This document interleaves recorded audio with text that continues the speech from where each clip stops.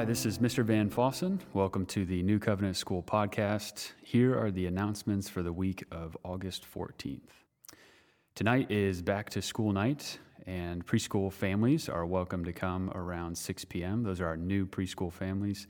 And arriving later would be 6:30 p.m., and that's the rest of both New Covenant School and Scholé. You can drop off your students at their classroom at 6:30 and then meet me in the sanctuary at 6:45 when we'll begin our drop-off, pickup plan and procedure walkthrough, introduce you to New Covenant School, talk about things like GroupMe, School Pass, Google Classroom, exciting things that are going around the campus and buildings and office space, introduce some of our new hires and some shifting roles at New Covenant. And Mrs. Timms will also come up on stage and talk a bit with us about the new development here coming this year, which is Scholé at New Covenant.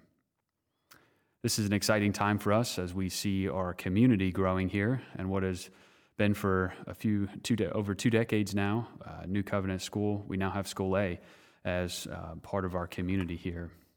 Scholé is a homeschool co-op with over 70 students enrolled this year. Most days they're going to be at home where the parents are the primary educators. Then a day and a half they're going to be on site instructing students here at New Covenant. We're excited about this community being formed at New Covenant between our school and the Scholé Village. Volleyball and cross country are running full steam, pun intended. Volleyball's first match is this Thursday at Shiloh and due west. Let's go Lady Cavs.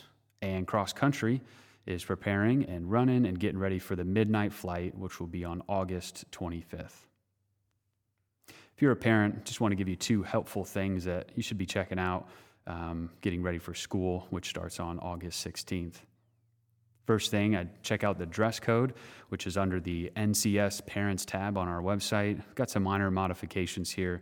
Just be good to be aware of, maybe do some last-minute shopping and get prepared for school this year. Second thing, right under the dress code tab, we're going to be uploading some drop-off videos. Now, I'm going to be covering this on the back-to-school night, but I'm going to record some videos here, and you'll see a sweet pink Volkswagen bus driving around the routes that you may need to take.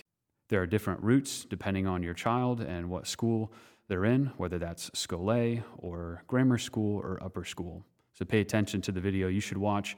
We're going to try to get a quick, easy drop-off this year.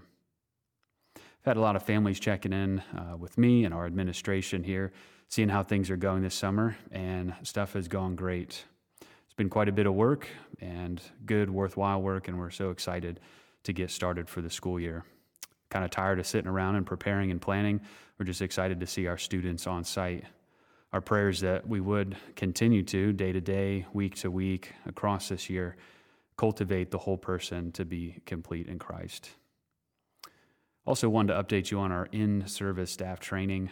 We had some great time together as a staff, both new staff and our older staff and veteran staff coming in, joining together, getting to know each other.